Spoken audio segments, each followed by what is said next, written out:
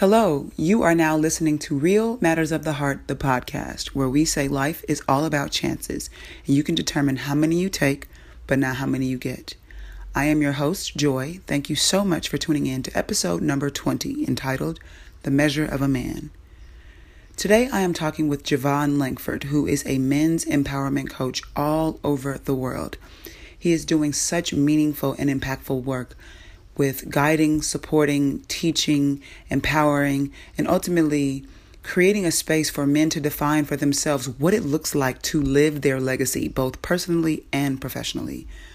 I'm so incredibly excited to share this conversation with you. Javon and I have worked together on a couple of projects in the past, and he's just such a phenomenal and powerful man. So I'm just grateful to be connected to him and humbled to be able to bring this conversation to you, because there are so many gold nuggets where he shares how vulnerability is paying his bills, which as a man to be vulnerable for a long time had been a taboo thing. And so he talks about tapping into that and what it was like growing up in a house full of women, raised by a single woman and the oldest of 5 children, all 4 sisters, and what it looked like to be the only man in his home, and how that shaped who he is today, and how that contributed to the conversation he was having about what it meant to be a man when he was lacking those examples and displays of manhood for himself when he was growing up. Some amazing revelations about the way we define manhood, the way we approach manhood, the way we perceive and understand manhood, for both men and women, for men who are growing into themselves, understanding themselves, and for women who are in relationship with these men, whether it be dating relationships, familial relationships, professional relationships, and what it's like to understand some of the places they may be coming from when they show up in the world in particular ways. So it's very interesting to hear his process and how he evolved to where he is today as he continues to evolve and reveal things about who he is and who he's becoming. So I'm grateful for this conversation. I'm grateful for our relationship. I'm happy to be able to share with you, and I know that there will be some nuggets and some wisdom that you can take away. So without further ado, here is episode number 20 of the Real Matters of the Heart, the podcast, entitled The Measure of a Man. Hello, and welcome to Real Matters of the Heart, the podcast, where we say life is about chances, and you can determine how many you take, but not how many you get. I am your host, Joy. Thank you so much for tuning in. I am here with my guest, Mr. Javon Langford. What's up, baby? And I just want to share a quick story about Javon before we get started. Javon and I met at a wealth conference. I was speaking on the topic of your health is your wealth, and how your health is connected to your financial well-being.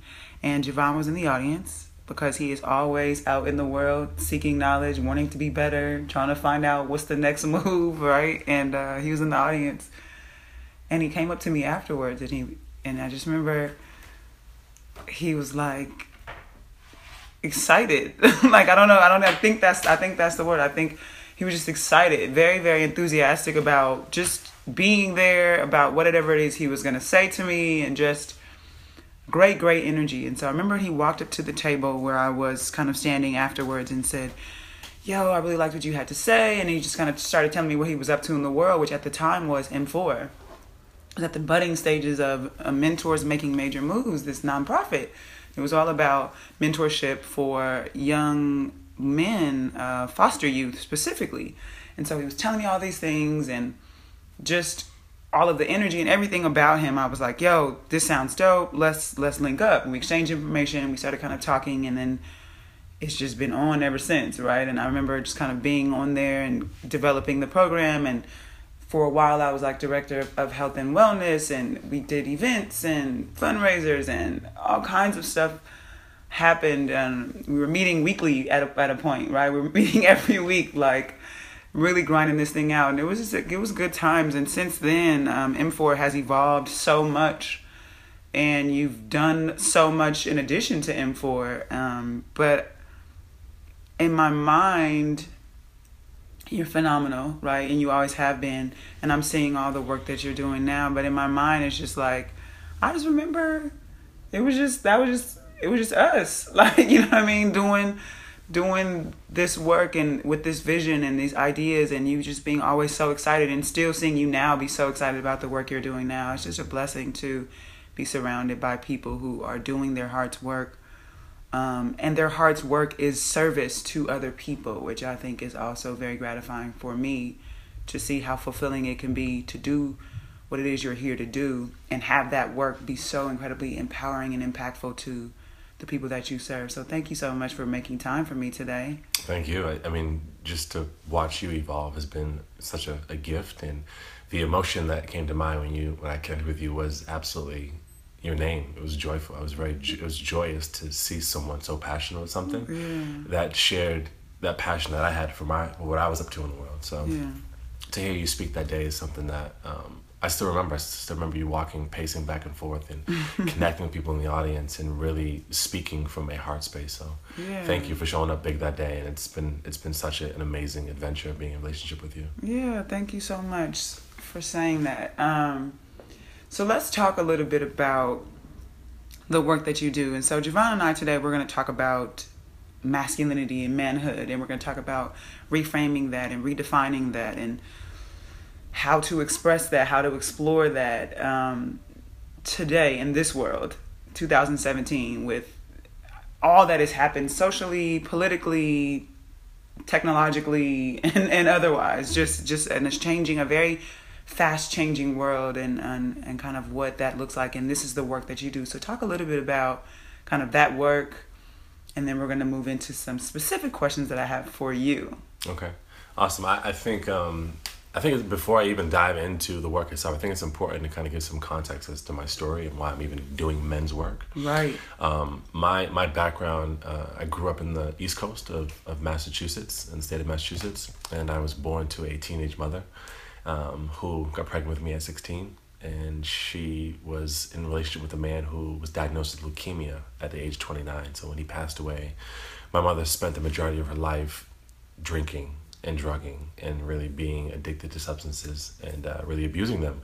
And it ultimately resulted in me being put in foster care. I'm the oldest of 5, and I'm the only boy. So I grew up in a household where it was very effeminate energy, and I was very much one of the girls for a while, to be quite honest. And not having any man or uncle or brother or cousin or anything really to embody those characteristic traits or those mannerisms of what it meant to be a man. So I didn't know for a long time. I just was one of the girls. You know? And that's tough. It's very tough going to grade school, going to middle school, going to high school, and not knowing what it means to be a boy, not knowing what it means to be a man. And that's so interesting that you would even say that, because on some level, I think it's framed as though there is this innate or automatic thing that happens, that because you are, assigned at birth the male, sex, that there's something that just automatically clicks that teaches you what that means or what that looks like, or that there's even this concept or idea that there is a one way that it looks to be a man and to live as that. And so that you would say, you was like, I didn't know, is like an interesting even idea to be like, how do we know that whatever you were doing wasn't exactly what it means to be a man, but maybe it just didn't look like whatever we thought it was supposed to look like, or we're told it's supposed to look like. So even that is an interesting thing to look back on, like the early years of your life, and to kind of think like, I was doing what everybody around me was doing, and I was around women. So I was doing what women were doing, whatever that means. I knew no different, and growing up I got teased quite a bit in school, and in addition to losing my dad, in addition to being surrounded by women, I also experienced sexual abuse, which did not support the conversation that was going on in my head at all. So I was very, very much challenged early on, not knowing how to navigate that. So I had this story around men that if I connected with them, if I spoke to them, they were only one of two things could happen. I would be abused again, or I'd be abandoned again because my dad left. And so it was very challenging to navigate relationships with men my entire life, well into my 20s. I remember going to college and playing sports there. And basketball practice would end, the game would end, and I would leave and go to my dorm. I'd watch personal development movies. I'd go write poetry. I'd go listen to music. But I didn't know how to connect with men. I was afraid of men. And now here I am, 29 years later, as a men's empowerment coach, as a global speaker who does workshops and trainings around the world, who leads men's groups, men's circles, men's academies, globally on multiple continents. And what I've learned is that our greatest challenge is the same when we're born to break through and to turn around and teach others. Certainly. It's about legacy. Certainly. And so it's a journey going from that fear to fearlessness, though. And I think that for me, what's been a huge component to that has been the mentorship, which is why I'm such a huge advocate for mentorship, which is why not only do I do that with my for-profit businesses, I do it with my foundation, M4, which does programming called The Mentor, a lot of social emotional leadership principles, teaching these things to boys in the form of exercises and activities and, really high engaging interactions, creating deep and meaningful relationships for these boys, because it's about exposure. It's about what we're being exposed to, whether it be good, bad, or indifferent. It influences how we show up in the world. Absolutely. And so what I'm hearing you say, though, which I think I want to kind of highlight and reiterate, is what you said is about just kind of that thing that you are born to break through, that thing that your challenge, whatever is given to you, right, is then what you are to turn around and give back to the world, your understanding of it, and whatever your lessons that you've pulled from it, which I totally 100% agree with, and is similar to the work that I do in my coaching and things like that. And so I totally understand. But what I want to kind of highlight that you didn't necessarily say directly is that it was birthed from your experience, but your willingness to be vulnerable in that. Yeah. Because to say everything that you've said about, identifying as one of the girls and being sexually abused and being afraid or unable to connect to men, all of those things, to be able to say that now, just kind of like conversationally, the way that you did, isn't just a place that you arrive at overnight. It requires so much work, and then the healing of being able to say it to someone else. Because there's the step of being able to acknowledge it for yourself and deal with yourself and go, what is this? What's going on? And kind of be introspective. And then there's the next, in my mind, bigger and much more kind of risky step of saying it out loud. Right. And it's one thing to say it out loud to people that you know and trust. It's another to say it out loud to some people who... To the world. Whoa. Yeah. So let's talk about that process, like the process of being in touch with yourself, and then being clear about, this is the message that I get to share, and then what does that look like when I get to now jump into that piece. For sure. Being in touch, I love that. So let's just dive into that for a second. Being in touch, staying in touch with someone or something requires a consistency in communication. In that being alone with myself, leaving my teammates and then not wanting to hang out and going to drink and party with them, secluding myself, not being in a relationship, not dating anyone, being afraid to be in a relationship. I spent a lot of time alone. And it's in that seclusion, in that being with myself, that I learned how not to be lonely. I spent a lot of time with me, and I learned to love me and to reintroduce myself to me, and to understand that there's a lot of work that I get to do on me, and that I don't have to do that work alone. Right. I don't. But there are certain parts of that process of getting to know yourself that require one to be with themselves and to learn to be with oneself, even and specifically when it's uncomfortable. Oh, especially when it's uncomfortable. And I've learned that, and I've learned that it's such a gift to get to know me, because I show up and I know that people will enjoy my presence, enjoy my company, because I do. Right. I'm interesting to them because they're interested because I'm interesting. And I'm interesting because I know myself. I know what I'm giving to people in relationship. When they sit at my table, if you will, I know what I'm feeding them. Right. And I've prepared it. I've taken the time to prepare. I've put in special ingredients, and I've dipped the spoon in the pot, and I've tasted it for myself, so I know it tastes good. Right. So another thing of that is learning that it's okay to be vulnerable.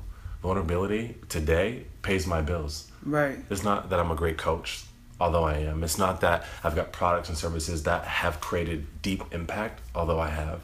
It's that I'm willing to go to places that most people run from. Right. And I do that because it's not about me. I've learned that. It's just not about me. Right. It's about creating impact. And when you focus on the money, you lose the movement. When you focus on the movement, the money finds you somehow. It only ever always finds you. So it's been such a joy to be in relationship with myself, and then in turn teach others how to do the same.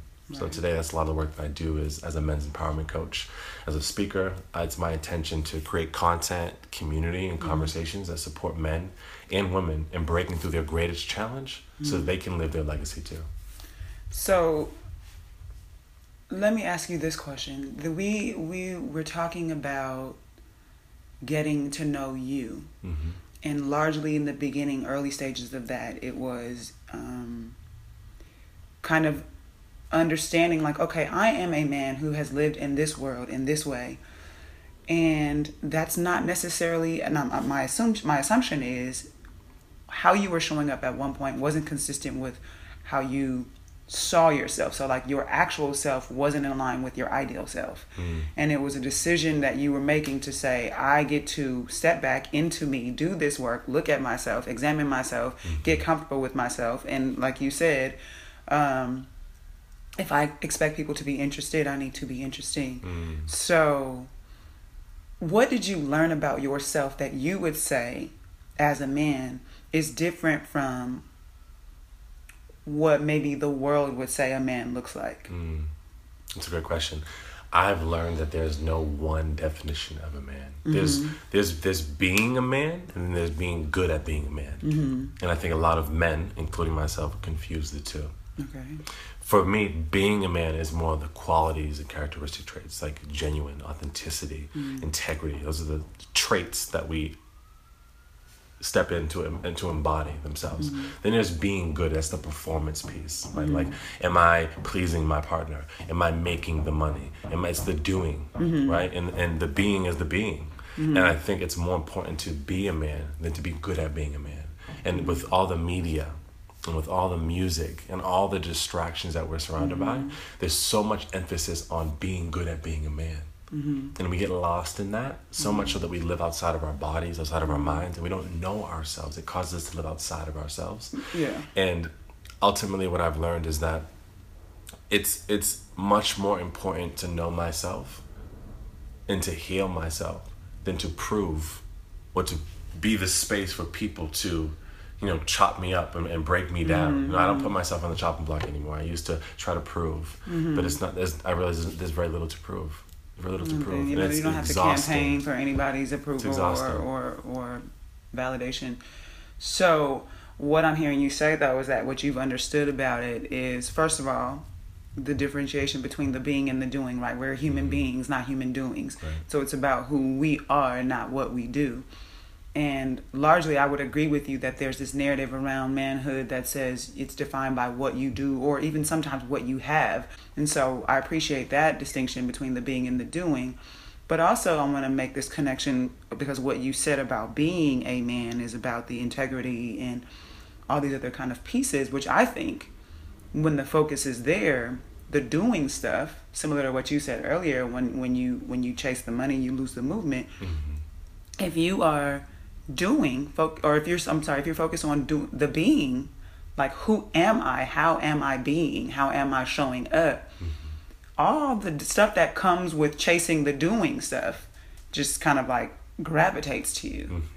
Because when you are in integrity, when you are in purpose, when you are in just the essence of what it means to be connected to self, understanding self in the context of whatever that looks like for you. So if I am focused on being the kind of man I want to be in my family, in my community, at my job, or wherever I am, whatever the context of that scenario is, if I'm focused on being my best self in that scenario, whatever the good stuff is that comes with the doing is just, it's like automatic. Right. It's automatic. Yeah.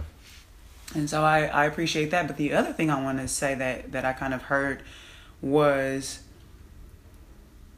a lot of the doing comes from trying to cover up or run from the being, which largely, when it comes to the conversation about men, looking inward, feeling, and then dealing with what you're feeling is like a no-no. Yeah. And so let me ask you this. How much of your willingness to do that do you think comes from being raised around women? Well, that's a great question. It's interesting how everything's touching.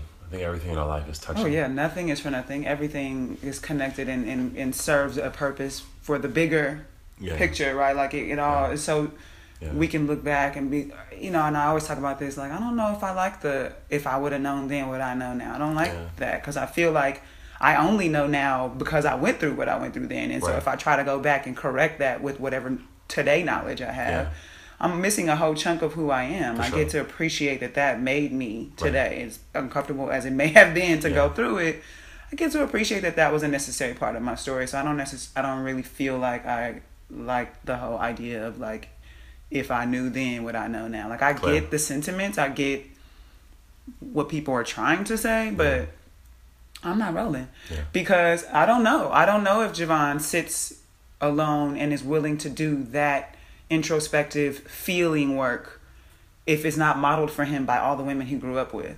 If you did have a house full of men or whatever who demonstrated something different for you, do you follow that pattern and just fall into the doing as well? Or do you find yourself, because you're raised by women, willing to explore this emotional part because that's what you saw modeled for you, because that's what the narrative is for women? Yeah. I don't know. It's a great question. Well, this is what's coming up for me right now. My deepest truth in this moment, and I was raised by quite a phenomenal woman. Women raise a different kind of man. Yeah. There are a lot of men who've been raised by single women, myself being one of them.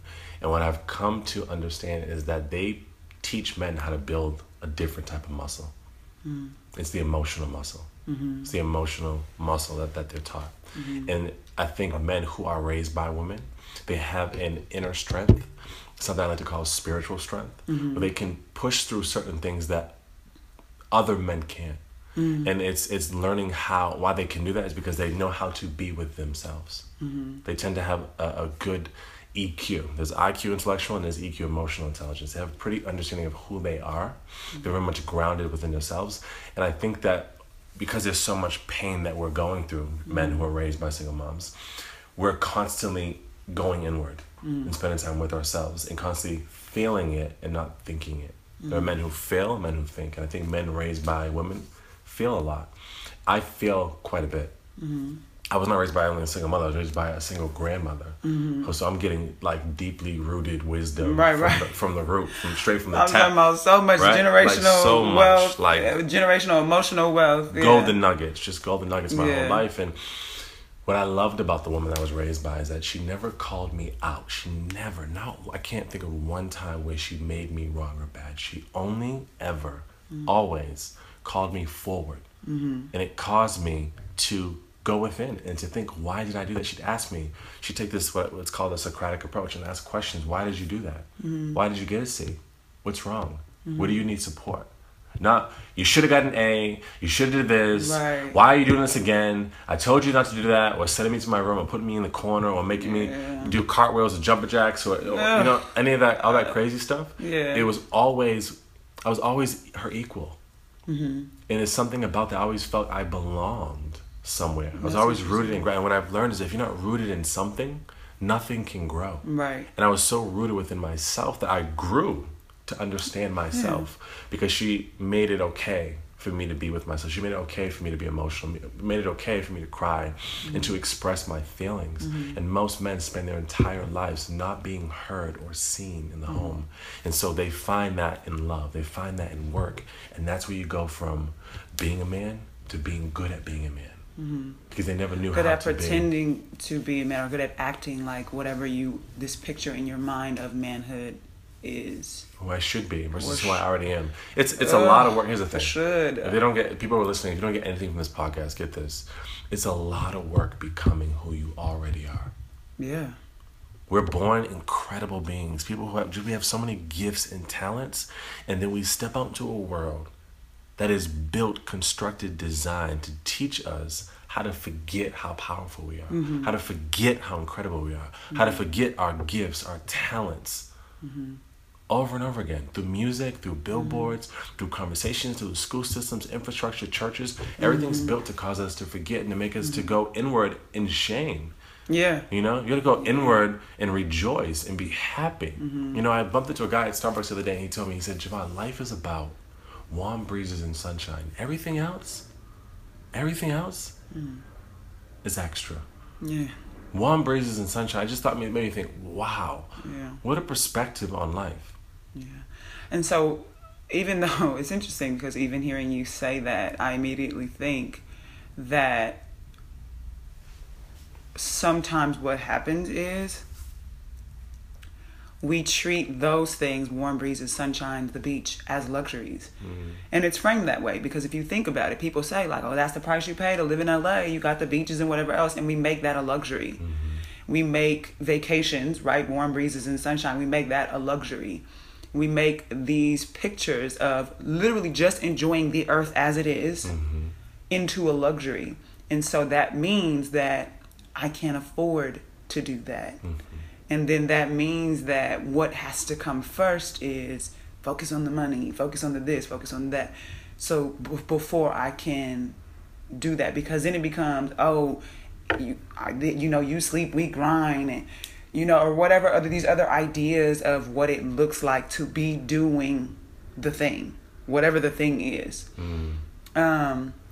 And so I'm up all night. I'm going to work until they don't got to ask me my name and all these other things that people are saying. And it's like warm breezes and sunshine. That's free.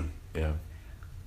And so if we're not appreciating that now, you're not going to appreciate it anymore once you've busted your ass for however many years working to get whatever it is your goal is, whether it be financially or otherwise. Which I'm not saying that it's a bad thing to have those goals. And I do understand, on to some degree, like where people are coming from. But is it going to be any more enjoyable to go lay out at a beach because you have whatever amount of money in the bank? Mm-hmm. Warm breeze and sunshine is warm breeze and sunshine. I don't care what the bank is talking about. You know what I'm saying? So, but the way that the world is, and so even as I hear you say that, like, warm breeze and sunshine, I also hear the echoes of voices of generations past and even current who will say things like, oh, okay, you can say that because you balling, or right. Or whatever. And so yeah, you can go be out here chilling. I gotta grind because I gotta, and we tell ourselves the story that we gotta or we should be doing this other thing because of this picture in our mind of what it is that we ought to be striving for. Right. What fulfillment looks like, right. What wholeness looks like, what peace looks like. And so we get to redefine that. And I think that's particularly true for men whose role is often framed as like the provider or the head of house or the whatever that is, whatever you're told. Like you said, we're bombarded with images and ideas about what that's supposed to look like for men, especially. I always talk about this. Like if you look at, when you're standing in line at the grocery store the next time and you look at the magazine that are framing the checkout line, you'll see all the women's magazines that talk about all the beauty and whatever sex positions we have to do to keep our man happy. Right. All of the things that it is, right? And you'll see the woman who is all made up and the wind is blowing in her hair and in the cover and she's got the whatever. And that's what they tell us is for us.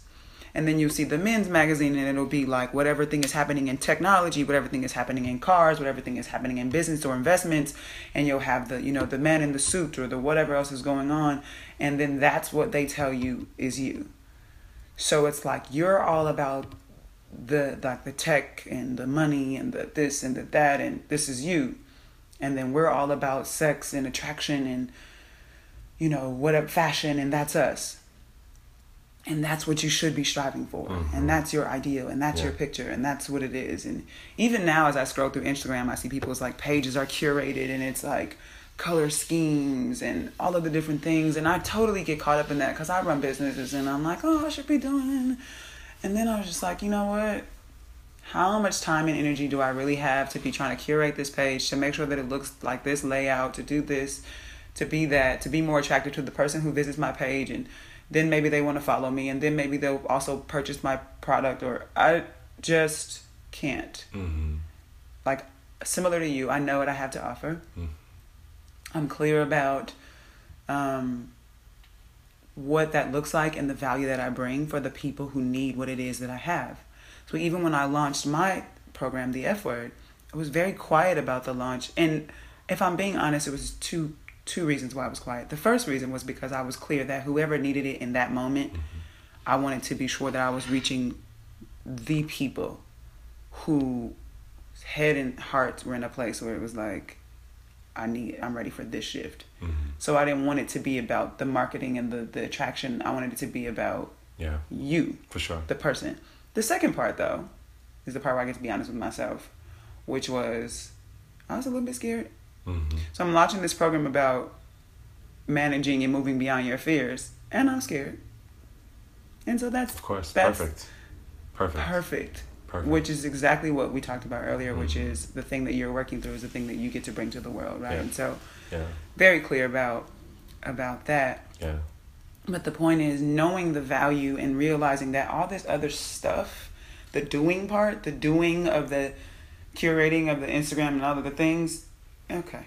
Yeah. There's value, and I certainly get excited when I see it. I'm like, this is a great, it's a beautiful page. I'm gonna follow her. Totally. For sure. But shit, man. When you say that, what comes to mind for me is I got caught up in the hype as well. Mm-hmm. And I was frustrated with myself one day, and I was thinking, why am I so frustrated? Why do I want to grow my Instagram? Why do I want more followers on Facebook? What is it? Like, really, Javon, come on. Like, what's going on here? And I thought, okay, is it the popularity that I want? Mm-hmm.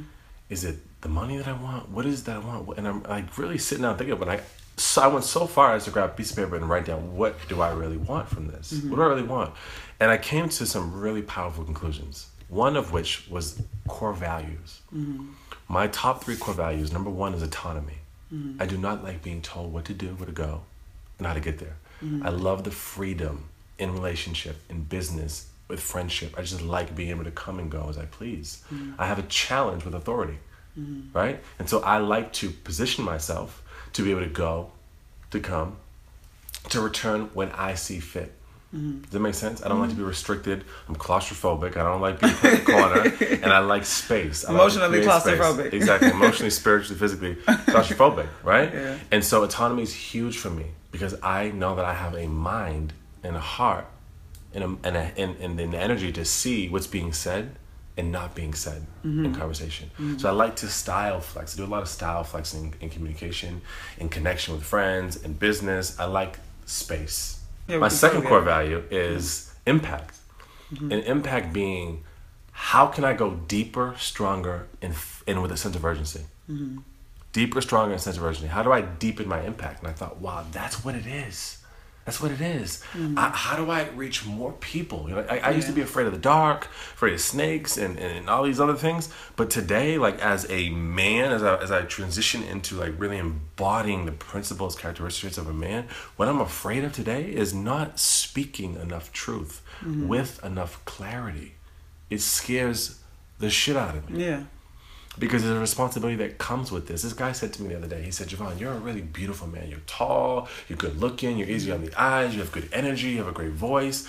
You know, there's a lot of responsibility that comes with that. And you're doing this work. You could be on TV, you could be modeling, you could be doing all these things, but you're using your platform for something else. And I thought, wow, it's interesting that that's how I'm being viewed. How people see you. How people see me. Yeah. And I thought that is interesting. Well, I did kind of go down that route, realizing climbing those ladders, there was nothing up there. Okay.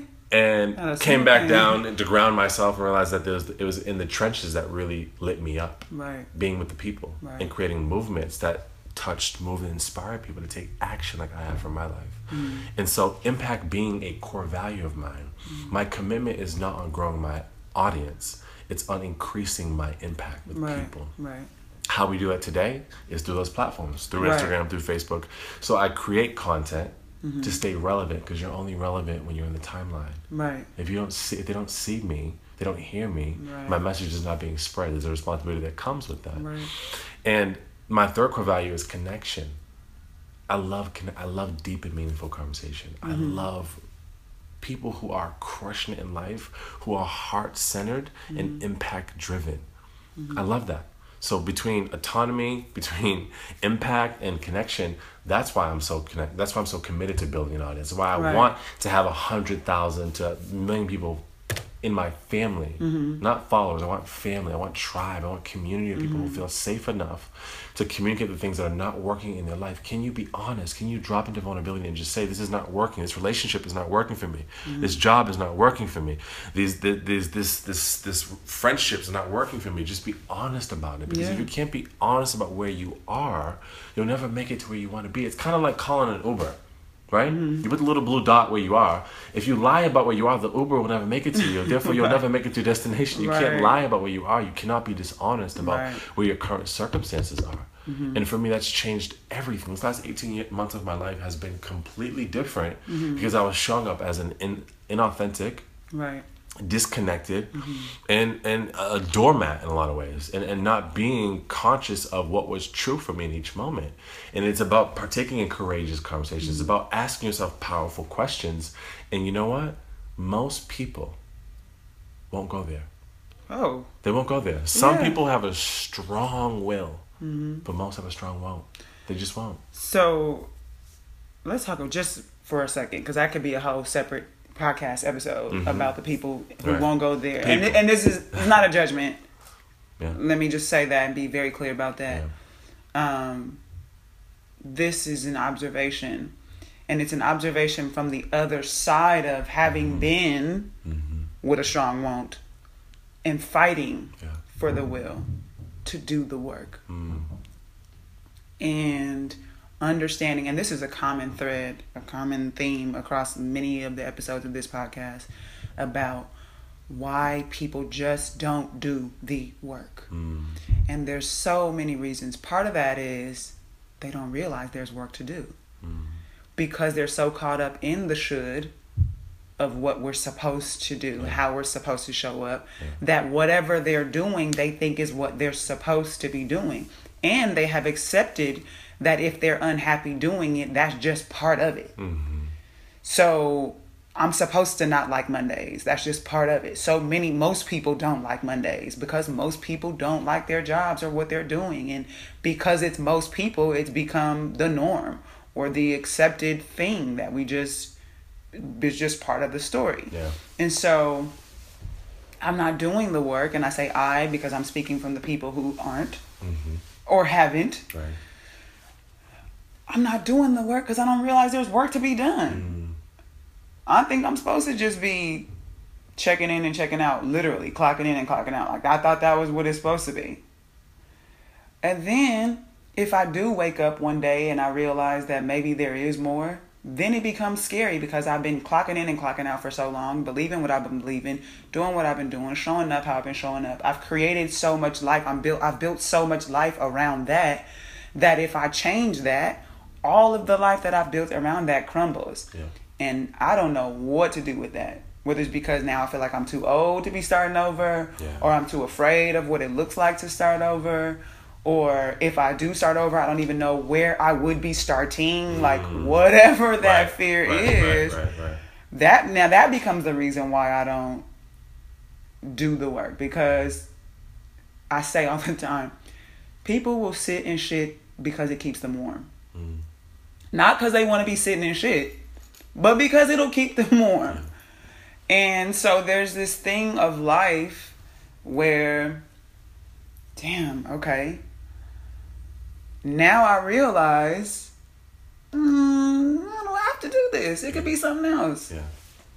There's more available here. But there's so much built up around this that now I'm just too comfortable. And it's not even comfortable. It's familiar. Is it because it's not comfortable? You're not comfortable. And the more you know, the more you become aware of how uncomfortable you are, that just heightens the discomfort that much more. Because now you know I'm choosing to not do anything about this situation. I'm choosing to sit in the shit. Yikes. So then, and then that impacts your relationship. How do you choose? I was just telling somebody the other day, she was saying that she had been helping her brother out. He had been ill. And she moved in with him and offered to help with his bills and do all that. He was off work because he was ill. And that one day she came home and he just kind of like went off on her. And she was like, well, wait a minute. I'm doing you a favor. I'm helping you out. I'm here loving you and supporting you and doing the best I can as your sister while you're in this situation with your health. And this is how you want to talk to me. So she ultimately moved out and all these things. And she was like really distraught. I don't understand why he would talk to me like that. And I said, what is happening is that you are an up close and personal representation to him of everything that he is not and everything that he is refusing and unwilling to be. So when you come in as his baby sister and financially you're stepping up, You're helping him with his meals so that he can improve his health. You're prioritizing things in his life that he should have been prioritizing so that he wouldn't even end up in this situation. Yeah. That makes him confront himself. Why couldn't I cook these meals for myself? Why couldn't I make these decisions so that I wouldn't be in this place? And it's making him confront all the things about his life that he wasn't fixing, quote unquote, for himself. And it's hard. That hurts people's feelings. Right. Because they now think you're judging them. I'm here as your sister. I love you and I'm supporting you. But you think that I'm judging you for not doing the things that I'm coming in here doing. So you project that onto me. And now you go off on me and push me away. But what you're really pushing away is the representation of all the things that you were unable or unwilling to do for yourself. And it's in that confrontation of that, rather than change your mind about how you show up, you choose to stay in the shit because you won. Right. Yeah. And you push me away. Yeah. And that's just what we fight for. Yeah. We fight for that. Yeah, for sure. For that familiarity. And I'd say I would love to just take a deeper cut and talk about the won't who will. Mm-hmm. For people who won't do it, but then they find the way they find the will to do so, which was myself. I found the will. And how I found it was through relationships. It was about changing my circle, changing the people who I was spending quality time with, right? Quality time, right? It's much different. A lot of it is spending time. And then there's investing time. And I started spending my time wisely. And what shifted for me is understanding that I deserved to be in relationship with a higher vibrating circle, right? And it's such a deep, it's deeply rooted, like under your centerplex, that is so deeply rooted that we don't deserve certain things. And if all the cameras are off, all the lights are off, and you truly believe you don't deserve something, you'll never have it. Whether that's making $10,000 a month, driving a nice car, being in a powerful relationship, whatever it is, if you don't believe you deserve it, it will never show up. Because you're not the space for those things to occur. So I had to go through like a deep, like mental, spiritual, emotional shift and really let go of those stories. And how that happened was by being around people who believed that too. People who intimidated me. People who thought, wow, they deserve the world. Why does she think she deserves it? And I don't think that. I don't feel that. Like I want to believe that, but I don't feel that. Why don't I feel that? And so what shifted for me is relationships. Second is affirmations. Affirmations changed my life. One that I used to say, three that I used to say all the time is I am abundant. Only my good will come to me. And opportunities flow my way endlessly and effortlessly. And I would repeat them every day. I'd be in the car and someone would say something. I'm like, damn, I don't have money. They go, no. I'm abundant. Or I would say, man, why, damn, my friend just booked a job and he's flying to Texas and he's doing this thing with this huge corporation. Like, no, opportunities flow my way endlessly and effortlessly. And letting go of the comparison conversation and start contrasting. Right. We compare too much. We don't contrast enough. What do I mean by that? Right? If you don't know where you're different, people can't pursue you for that difference. Right. I wanted all my life to be heard and to be seen, Joy. So I played sports. And then I modeled. And then I push and try to direct and produce and entertainment. I did all these I climbed all the rungs, and only to realize that there was nothing up there. So I had to get rooted. And it's in the relationships that I got to know myself. People mirrored me. They showed me how I was showing up, how inauthentic I was, how I was hiding, how I was playing small, how my use of language. I had to lift my language. I don't use certain words anymore, right? I don't spend time with people because I value my time now differently.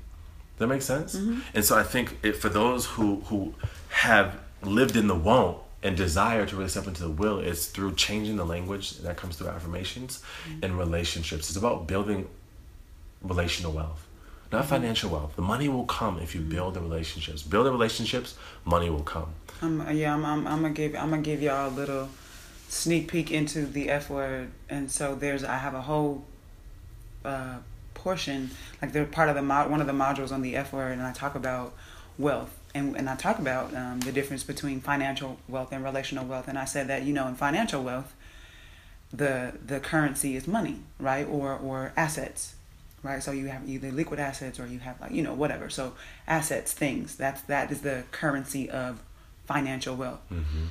And so oftentimes what people think is then that relational wealth, the currency is people. More people I'm in relationship with, the more relationally wealthy I am. But I said that's a misconception. I said relational wealth, the currency of relational wealth is actually time. And it's not about how many people you are in relationship with. It's the amount of time you spend with the people that you're in relationship with. Sure. And if you intend to invest a lucrative amount of time in your relationships, you're going to soon realize you can't have a whole bunch of people because there's only so much time you can spend trying to connect or not even trying to connect. There's only so much time you can spend connecting. Yeah. Well, you end up in a situation where you got a lot of people in your circle and nobody in your corner. Right. Exactly. When all hell breaks loose, when you need to really express. Exactly. And so the currency for relational wealth is time. And if we talk about wealth and we talk about how to accrue that wealth, it's about wealthy people financially. They know when, where, and how much of their money to invest. So relationally wealthy people need to know when, where, with whom, and how much of their time to invest to build that relational wealth.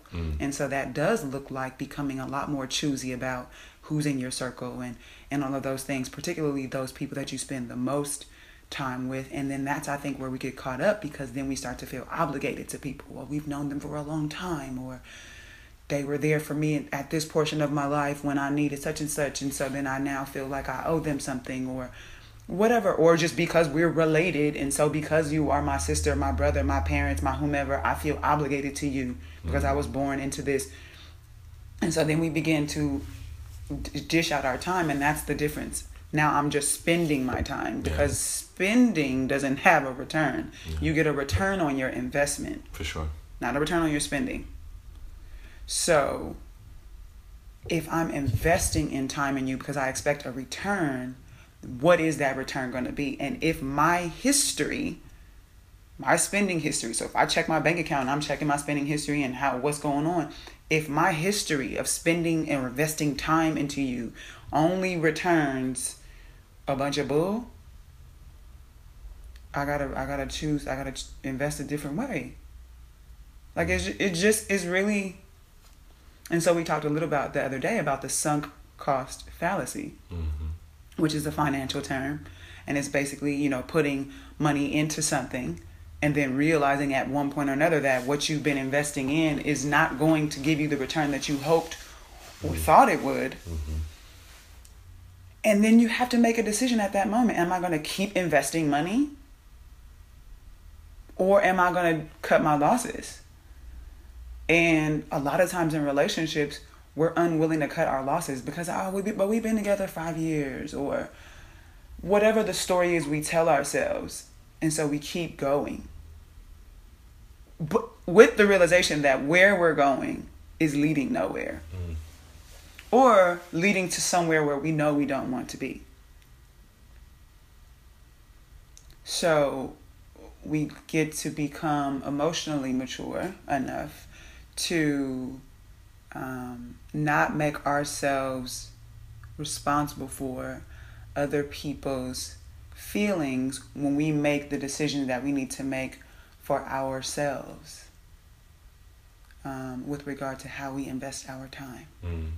And that's really hard. So again, it goes back to that conversation of the work that is required to be your best self, to move from want to will, is when you start realizing these types of things. And then when you see like, ooh, that's going to hurt my best friend or my spouse or my whomever, then that's what shakes us up. And for a lot of people, that becomes the reason why it feels like it's not worth it.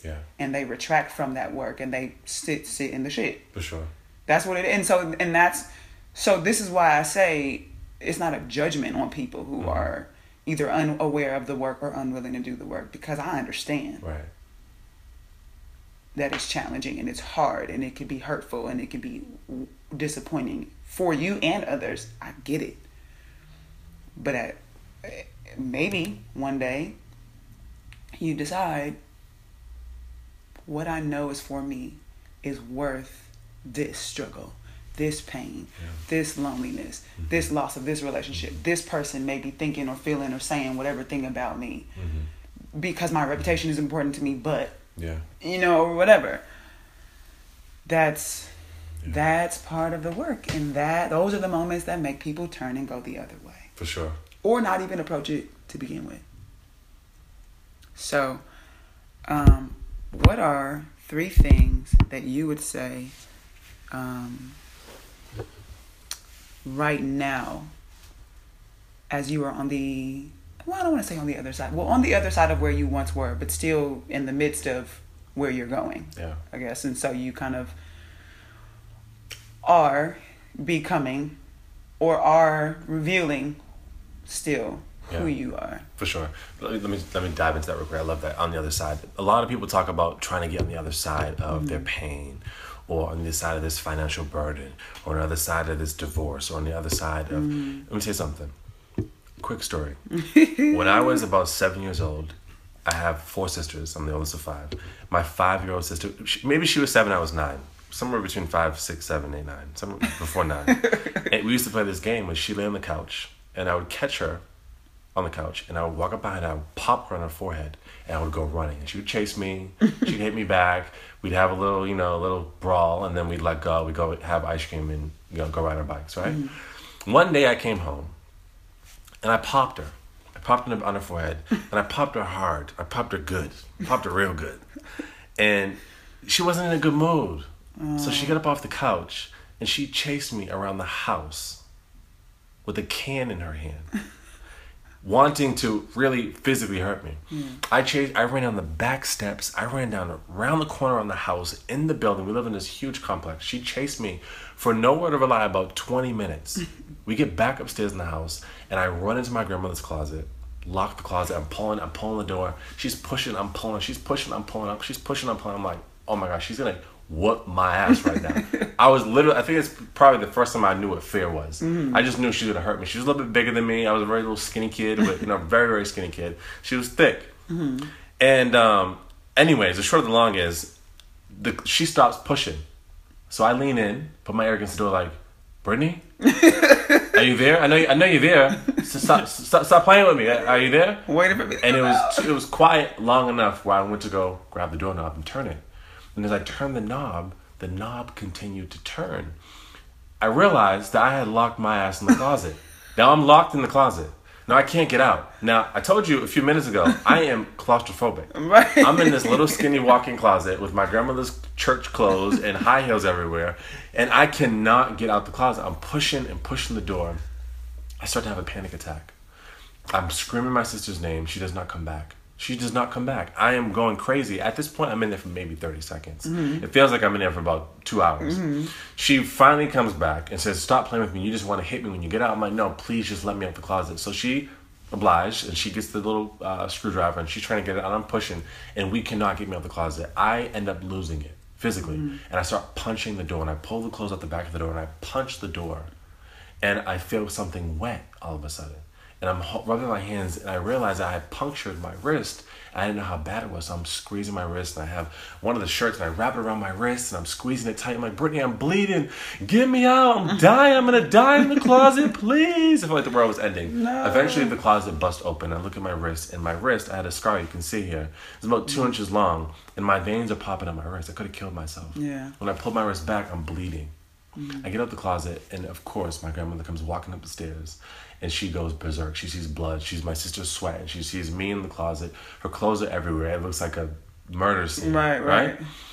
I share this story because in the moment, that wound was the worst thing that could ever happen to me. But eventually, our wounds become scabs, and then they turn to scars. But in the moment, it was the worst thing. And you go to school the next day, you get stitches, and you show everybody, look at my wound, look at my wound, look at my wound, look at my wound, look at my wound, look at my wound. And our wound walks into the rooms before we do. Yeah. Our pain walks into the house before we do. Our lack of confidence walks into the office before we do. But after a while, that wound became a scab and then a scar. And after it's a scar, I don't talk about it anymore. Why? Because it's no longer the worst thing that could ever happen to me. I'm sharing this with you. Where I'm going here is that I didn't spend my life trying to get rid of this scar. But I learned how to live with my scar differently. So for anybody who's in a divorce right now, listening to this podcast, or in a relationship, or at a job, or in a space where they are not happy with where they are or what they have, it's not about getting to the other side of it. It's learning about asking yourself, how can I live with this differently?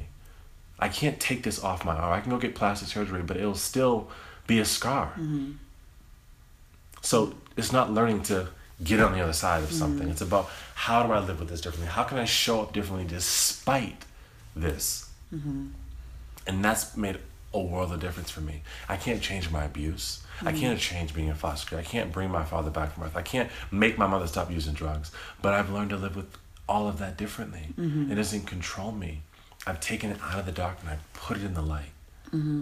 Because when it's in the dark, it controls me. Right. It disempowers me. But when I take it and I rip it and I remove it from the dark and put it in the light, I can see it. I can see it differently. I can twist it, turn it, mold it so that it works for me, and I don't work for it. Right. And that has made the world of difference. It's created so much space in my life to be able to create, to be able to grow, to be able to travel, to be able to find, to be able to see clearly my people. I think going back to relational wealth, we spend too much time with not our people.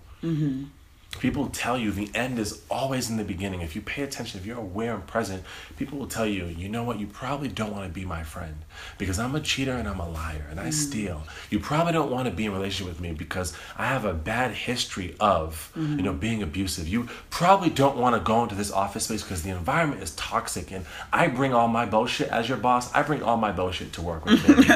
So if we're aware, we can hear people, we can see these things, but we don't build our awareness. So what changes from being and living in the wealth, living in the will, is a relational wealth, is really building relationships, the affirmations, and awareness.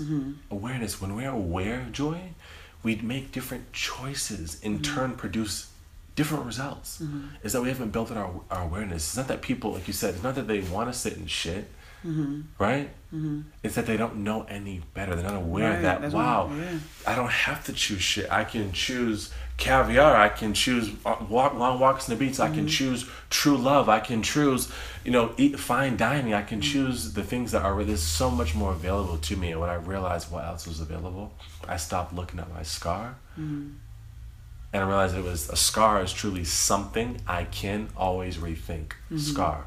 SCAR, something I can always rethink. And that's a lot of the teaching I do in the workshops I'm doing with the men, is teaching them that they don't have to be their story that they've been telling. Right. Because those stories, if you tell them long enough, it's no longer a story, it's my truth. Yeah, well, and what I hear you saying is something similar to what I like to say, like just reframing it, right? And so what's your come from? And so oftentimes when we're in the midst of our stuff, the divorce or the loss of the job or the health struggle or whatever things that we're in the middle of, we feel like it's a punishment and we'll say, well, why me?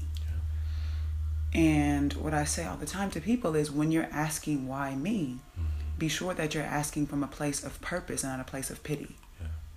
So why me? Why am I going through this? Because going back to the beginning of our conversation, if we all go through something because that is the thing that we're meant to then pull from to share with the world, whatever lessons, whatever blessings we get from having gone through it, then you have to know that everything you go through has a purpose. So why me? Why am I going through this? What is it that I'm meant to learn? How am I meant to grow?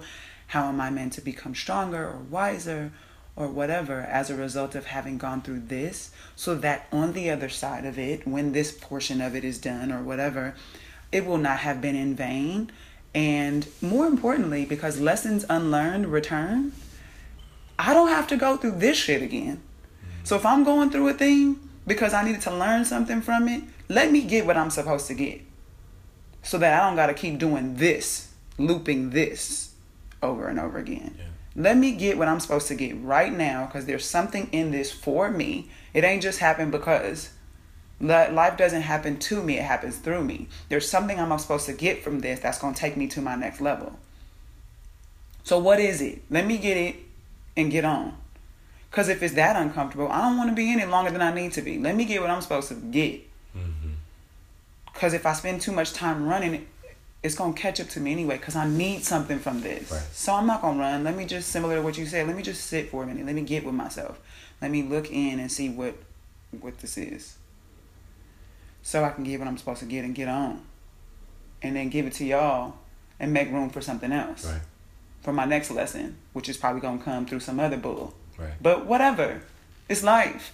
And it's not that I'm calling mess into my life. It's that I understand that peaks and valleys, seasons. I understand growth comes in all of these different ways. And sometimes it is uncomfortable. And I got to be okay with that idea or that notion, so that when it hits me, I'm not caught off guard. And I'm not coming from a place of pity. Like, well, everything was all good all of a sudden. No, there's no all of a sudden. This is just your next level. This is your new door. This is your new thing. And really, whatever happens, your perception of it is what shapes your experience of it. So for somebody looking in, it may look like, damn, that's a struggle. But I'm in it like, I'm knowing what's coming. Mm-hmm. I'm knowing what I've been working on. I know the work that I've been putting in. I know, I see clearly like how that fits into what I know is next, what I intend to be next, what I've been building, what I've been praying. I know that. So I can look at it and be a little bit more at peace than maybe the outsider looking in. And that's just, again, part of the work though, having lived through some stuff and surviving at the moment, feeling like it was the worst thing, but now being here, having survived that, and seeing now where that thing fits into my story and how it becomes a part of what I'm created to do. Mm-hmm. When I can be in whatever stuff is the now stuff, I know it's going to be the same story. Right.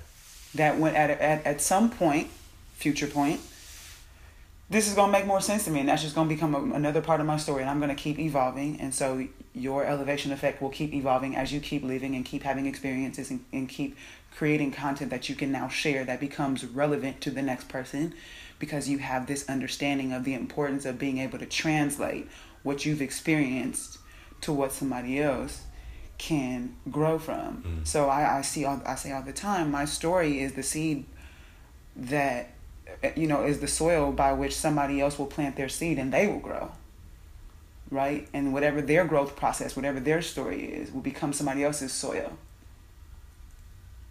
So soil dirty. Sometimes you just got to get dirty. Mm-hmm. And that's just what it is. Aligned.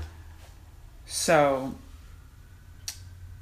thank you so much for dropping so many nuggets today. I appreciate you, and I want you to just tell us a little bit about what you have coming up, what you're working on, what you're doing, where we can find you on the worldwide internets. Absolutely. I live online at JuvanLangford.com, JUVAN Langford.com, and I've got so many amazing things on the horizon. I'm in the process of launching a global tour, my second round of touring for the Elevation Effect, which is a 3-day global workshop for men. It's an exclusive and explosive event. We dive into awareness, choice, and result, teaching men how to really build sustainable results, both personally and professionally. And the second piece is the Mentor, which is a national male teen empowerment tour where we kind of go around from school to school and do social emotional work with young boys, really teaching them leadership and manhood principles, what it really means to transition from being a boy to a man, just discovering how our young boys are becoming broken men, mm-hmm. and our men are broken boys, mm-hmm. and just really taking these boys on a journey and teaching them and being with them and creating deep and meaningful connections for them. Mm-hmm. And then I'm working on my first book, which is something it just brings me so much joy to think about how mm-hmm. my story will live beyond me, mm-hmm. and surrendering that to the world and just really giving all of me to this book and mm-hmm. using it as a platform to touch, move, and inspire people to drop into a vulnerable space and to let go and to surrender to all the things they've been through in their life. And in the book, I talk a lot about relational wealth. I talk mm-hmm. a lot about mentorship, and do so by weaving and braiding and threading stories, personal stories of people whose ways of being have transformed my ways of thinking. Yeah, that's good. Yeah. So social that media, willingness to Javon learn Langford. is good. Yeah. Yeah. Absolutely. So make sure you guys follow up, check in. For all of the men around the world, whoever may be listening, definitely just check with him and see if he's doing something in your city, in your area, whatever, workshops or whatever that may be, talks. Just go and hear from him. And again, it's about, surrounding yourself with people who are doing what it is you want to do. Not necessarily in the same way professionally, but just living in the way that you would like to live. And so however that means that you show up in whatever it is that you choose to do, but choosing to do that with people who are thinking also from abundance and just that willingness to do the work, internal work, and then whatever the external work may be towards your goals. Yeah. All of that. And so thank you again for joining me. Thank you for having me. I want to, just before we wrap this up, I just want to say that I acknowledge you.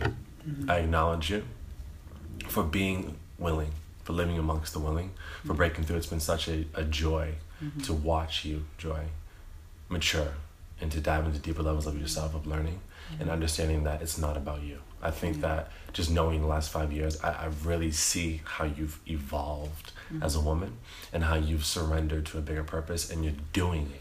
Most people want to do podcasts. They want to have products and services. They want, but they will not do the work. So thank you for doing the work and knowing that this right here, this is not about you. And you're creating a platform for people like myself who are committed out of their mind to doing this work. Thank you for having the platform for me to be able to share my message and to extend it to more people, to extend my reach, because as you know, it is a core value of mine. It's a core value. So you're giving me an opportunity. So I just thank you for the gift that is you, for your time, for your energy, and for your effort. I know that this is going to be something that will grow globally, and that you'll be able to continue on your journey by sharing your matters on your heart. Yeah. So thank you so much for what you're doing. For how you saying show that. up. Thank you. You're gonna make me cry. No, this is definitely much bigger than me, and I remember thinking when I created it, it was the purpose is a place to come and be while you're still becoming.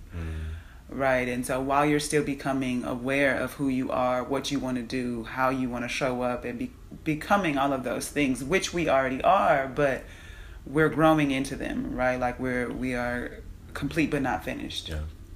And so that's what this has always been, this podcast, and it's real matters of the heart, like what's going on in our hearts, in our spirits, in our minds, what's concerning us, and what are we excited about, and what are we committed to, and all of those things. So I thank you for acknowledging me for that. And I'm looking forward to all of what you said coming to fruition. And I have fully intend to do that and much more. So thank you for that. You guys can find me on social media as well at Joy Hearts, JOIHEARTS, across the board. Again, make sure you check out this and other episodes of the podcast on iTunes as well as SoundCloud, and let me know what you're thinking. If you guys have questions, if you have topics that you would like us to talk about, or whatever, let me know. Hit me up, social media. You may also email me if you're shy. Hello, HELLO @joyhearts.com. I would love to hear from you. Thanks again for listening, and until next time, holla. Thanks again for tuning in to Real Matters of the Heart, the podcast. This is a community that I've created around the idea that we need a space to come and be while we're still becoming. And so when I invite my guests on, I am looking for inspiration, motivation, and information for transformation. During these conversations, I ask them to be very vulnerable, very candid, and very transparent. And so if these podcast episodes have been at all relevant to you, then I'm asking you to do two things. First, make sure that you are following and subscribed so that you can get new episodes as soon as they drop. Second, I'm asking you to share this episode or these episodes with your friends. So tweet it, text it, email it, slide into their DMs, whatever you need to do to spread the word about what's going on here at Real Matters of the Heart, because that's exactly what this is. These are the real matters of our hearts. We talk about love, purpose, faith, identity, all the things that are relevant to us as we move closer to being our best and highest selves. So This is definitely a community effort. It's not all about me. So make sure you're following me, sending me your suggestions for topics. If you have questions, if you have guests that you would like me to bring on, all the above. I am working to create a space for all of us. So I want to hear from you to make sure that I am hitting the topics that are concerning you right now. So again, thanks for listening. Be sure you're following and subscribe. Make sure that you share and make sure that you reach out to me, talk to me, let me know what's on your mind and what's on your heart. So until next time, talk to you soon.